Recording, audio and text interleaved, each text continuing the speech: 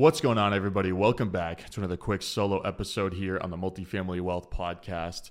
In this episode, I'm going to talk about how much money you can make just doing deals by yourself or simple JV deals versus doing larger syndications. And I'm actually really excited to share this episode and to share some math that I've done here, because I think this is going to be an enormous paradigm shift for many investors that are so enamored by the world of doing bigger deals, buying deals with bigger unit counts, raising capital, and just doing these large transactions. I wanted to share some math with you that might knock some sense into you a little bit or change some of your goals. And this is a topic that I'm just passionate about fundamentally as well, because we do small deals in our business. We're able to do bigger deals. We know how to do larger deals. We can put them together. We can find them. We offer on them. We don't believe that we can't do larger deals. We just see more money making, the opportunity to make more money, I should say, more money making opportunities in doing smaller deals. So in this episode, I want to share some math with you and kind of show you what this looks like, because I think that we oftentimes just assume the folks that are doing bigger deals are making more money. And oftentimes that just straight up is not the case. So what I'm going to do here is use an example of an investor who's just buying a 5-unit property by themselves. No investors. They are the sole investor in that deal. I'm going to compare that to somebody who is syndicating a 50-unit deal using a structure that's commonly found in the marketplace, and one that I constantly see on social media that in terms of what people do from a structure standpoint, how people partner on those deals. So I'm going to be using some specific numbers. I'm going to be walking through these numbers slowly. So if you are listening to this in the car, you should be able to follow along, because I'm not going to be doing complex math, just very simple math here. And I'll summarize the findings at the end anyways. So you shouldn't feel totally lost if you're taking a walk or if you're at the gym or if you're in a car. So stick around. Don't be intimidated by the fact that I'm going to start sharing numbers, because I'll wrap it up in a summarized way at the end of this example. But let's start with investor A, who is just going out into his local market and buying a 5-unit property. Let's say he's buying this property for $500,000, which is $100,000 a unit. And I'm going to use the same pricing for both of these examples. So again, he finds a 5-unit deal, pays $100,000 a unit. That's $500,000, right, as a purchase price. I'm not going to be talking about closing costs or transfer taxes or any of that stuff in either of these examples. I'm just going to keep it very simple. So he pays $500,000. Let's just say that's market value. Keep it simple. Market value is $100,000 a unit. That's what he paid. So let's say that over the course of 3 years, the market's appreciated a little bit, right? It's, rent's gone up, his NOI has gone up. And in 3 years, he can sell the property for $120,000 a unit. So he can sell it for $600,000, right? So very simple. He buys it for $500,000, sells it for $600,000, he makes $100,000. It's a very, very simplified example, right? Goes out there and sells it for $600K. So he made $100,000 on that deal. That's the most straightforward way that I could describe this. $100,000 profit on this deal. I'm not going to get into cash flow right now. I can touch on that towards the end, but I just want to keep it simple. Bought it for 5, sold it for 6, bought it for 100 units, sold it for 120 a unit. He made $100,000. Now let's use this example. That's going to be a little bit more complex.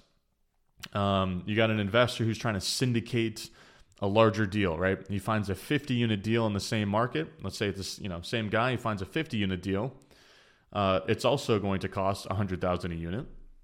So this is a $5 million deal, right? $5 million purchase price. Let's say the deal requires $1.5 million to close, right? You need, call it $1.25 for the down payment. You need $250K for construction. That's right around, 75 or so percent LTV, in that range, right? Mental math here. And then you need $250K for reserves, closing costs, etc. So $1.5 million is required to close it. Now, let's say you go out there and, you're going to have difficulty raising that money. You can't raise it all yourself. Maybe you can raise $750. So you find a partner, a joint venture partner, a friend of yours, whoever, to raise the other $750. And, you're both gonna do the asset management, and you're both gonna help out and, sign the loan, because now you got a really big loan that requires a loan, a balance sheet of $3.5 million, because that's going to be the loan amount, maybe a little bit higher than that. And you need someone to help you sign on the debt, because you haven't gotten there yet. So you bring in a partner and you guys split the upside 50-50. You split the general partnership equity 50-50, right? Very normal. This is a very standard structure in this game. So you buy it for $5 million. You raise $1.5 million to buy it. Your investors get 70%. You get 30%, right? Traditional 70-30 split that we see for syndications. And you have half the GP. So you effectively have 15% of the upside in this deal, of the profit. So now let's say you also sell this property at $120,000 a unit in 3 years. You know, you've got, you sell it for $6 million, you bought it for $5 million. So you have $1 million in profit. So 70% of that's going to your investors, right? 70% of the profit is going to your investors. You give them their capital back, and now you got the $1 million left in profit. $700,000 goes to your investors. And now $300,000 goes to the general partnership. So that's you and your partner, and you guys split it 50-50. So now you're splitting that $300K 50-50. So you each walk away with $150,000, right? That's not that much, right? I mean, yeah, it's a good amount of money, obviously, but like it's not that much relative to all of the complexities of putting that deal together. Think about everything you had to do. You had to find a 50-unit deal, and you had to win that deal. You had to raise $1.5 million. That is not an easy thing to do. That's challenging to do that, right? It's going to take you some years in the business to do that. You structure the deal in such a way that your investors get a 70-30 split. You know, that's relatively normal. And if you think about the investor return there, your investors invested $1.5 million, and they got $700,000 back. You know, that's roughly a 4 or 5x over 3 years. Traditional syndications project, 2x over 5. So you're kind of right in line with that. That's what investors should make. That's a normal return for investors investing in a syndication over that period of time, or at least it has been over the last, 5 to 10 years. So it's not like you gave a ton away to your investors. This was a normal deal. And yeah, you had to partner with someone to get this deal done because you had to, combine your balance sheets to qualify for the loan. You needed some help raising the money. You needed some help asset managing it, what have you. At the end of this deal, you make $150K. What do you think is harder, doing all of that or just finding a 5-unit deal and just buying it?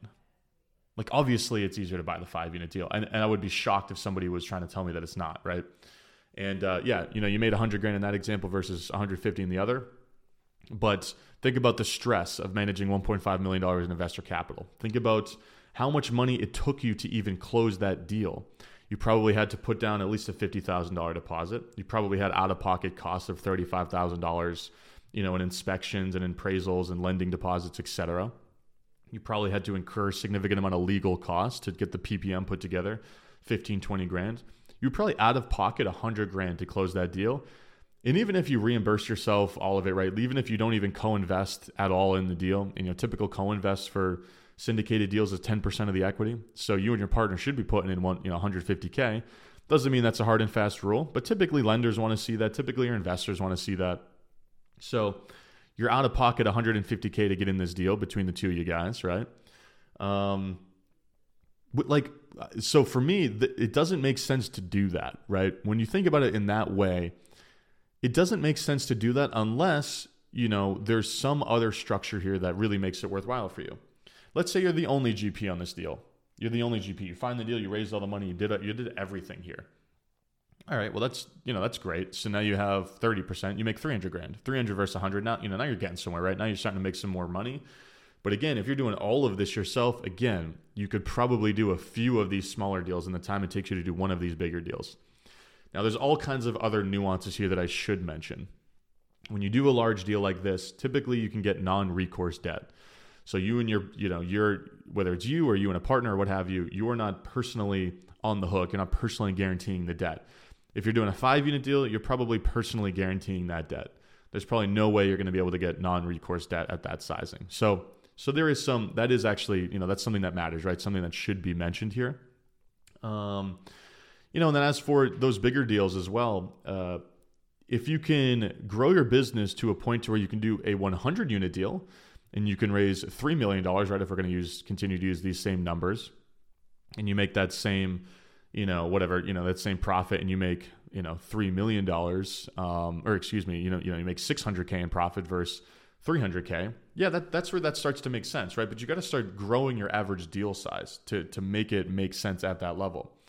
The only other thing you can do here is if you truly cannot do these smaller deals because you're just going to run out of personal capital, you're going to have to start raising some money, right? And that's a reality of what you should be doing. So I'm not saying one strategy is right or wrong. I'm just saying that it's important to understand the economics behind all of this. And the last thing that I didn't even talk about that further points to why doing a smaller deal makes sense is there's oftentimes significantly more free cash flow to the investor in those deals. And that is a huge consideration point or a huge consideration that people need to make. If you are doing, some investing to get yourself out of your job, you want to replace your cash flow, you want to get to 5, 10K a month in passive income, you will not get there by doing syndications, by being a GP in syndications. You won't, unless you're really, meaningfully co-investing in those and you're being paid those quarterly distributions via the preferred return as another investor. But if you're just making a very small marginal co-invest alongside, you will not see passive income until you get to the point where you do a refinance and you deliver like a really meaningful percentage of the capital back to your investors. Like that's how you get to a point to where you're actually starting to see some level of a return there. And again, that's a really important distinction to make here. So at the end of the day, I think, if you're looking at solely what the promote's going to give you in a syndication, you're not going to be making that much more money than if you just do some of these smaller deals. And these smaller deals are oftentimes going to be more impactful from a free cash flow standpoint. You do that 5-unit deal, let's say conservatively, it spits out $100 a month per unit. After you pay all expenses and debt service, you're making $500 a month. That's $6,000 a year. That's nice, man. That makes an impact. Whereas in the syndicated deal, you're probably only going to be making, some kind of marginal return on the capital that you personally invested in that deal. So from an absolute dollar return standpoint, you're going to be making it more on the syndicated deal. And especially if you meaningfully co-invest, you have your GP upside as well as your LP. You're going to make some money on the LP side as well. But what I want you to be thinking of is the difference in work between those two deals. It is so much easier to find a discounted 5-unit deal. You can go off market, you can go direct to seller, you can get more competitive. It's so much easier to find that deal, to put that deal, to just close it and to asset manage it. You don't have investor capital. You're not, racing to file your tax returns at the end of the year. You're not obligated to provide monthly updates. You're not, you don't have to do all of those different things. On the 50-unit deal, you have to do all of that, right? And it's just a totally different game when you start raising investor capital. You are no longer in this business for yourself. You are in it for your investors, and it's just an entirely different game. So again, I'm not saying one strategy is right or wrong. We do both. I buy a lot of deals personally. I buy a lot of deals with investor capital. I just like to know the numbers behind the scenes in terms of the return on my time and the return on the brain damage in doing these different types of deals. So, I hope this was a valuable episode. I hope this episode made sense to you guys out there, and I hope it spurs some thought as to how you should be structuring deals if you are going to syndicate to actually make it worth your while. I hope for the folks out there that just think doing smaller deals is a total waste of time, think about this scenario and understand exactly what I'm talking about here. But anyways, if you enjoyed this episode, if you thought it was insightful, please consider sharing it with somebody in your network. Whether that's a friend, family member, professional contact of yours, would always appreciate a share as it helps the show get in front of more folks. And if you haven't already, please leave a rating and review. But again, I will catch you guys on the next episode.